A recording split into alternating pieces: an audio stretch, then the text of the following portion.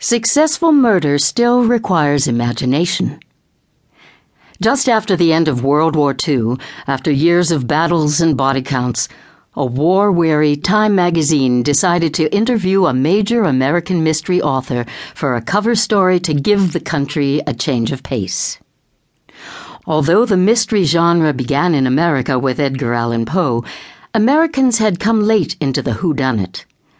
British writers such as Agatha Christie, Dorothy L. Sayers, and G.K. Chesterton had long dominated the field. Time had more trouble finding an American author to put on the cover.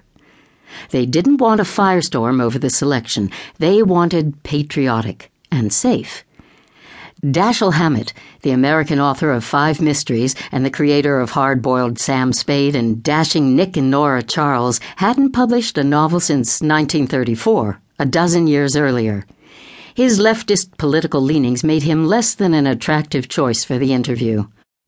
Nor was Raymond Chandler, the writer behind Philip Marlowe, any better. By 1946, he had only published 4 books in the Marlowe series, but he was already getting a reputation for being difficult to deal with, hard drinking and hard talking.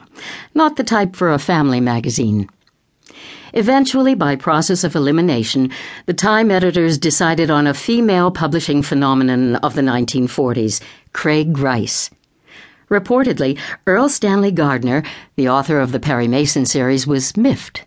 He had been considered back in the 1930s for this honor, but had been passed over in this round of consideration.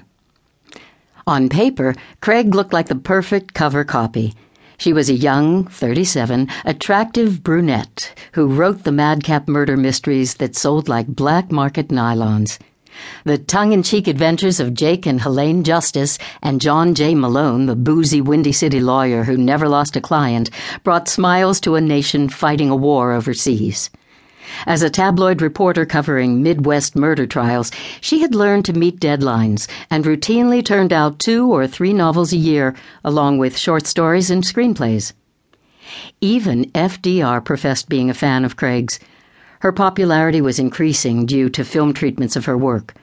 A recent novel, Home Sweet Homicide, was being filmed.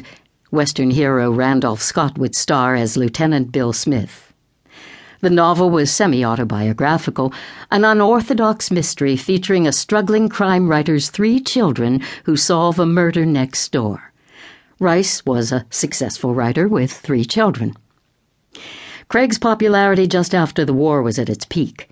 The magazine spoke with pocketbooks and discovered that the publishing firm gave small silver kangaroos as awards for selling 1 million copies in paperback.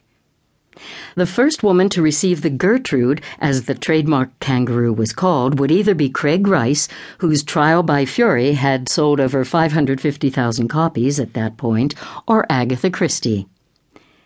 The magazine chose Craig Rice for the cover story on January 28, 1946. However, like the man who grabs the tiger's tail, the Time writers were unsure what to do with Craig once they had her. She wrote funny crime novels, but lived a less than humorous existence. The magazine staff were soon wondering if post-World War II America was ready for a much-married woman who drank, smoked, and fought physical battles with her 3rd husband, Larry Lipton.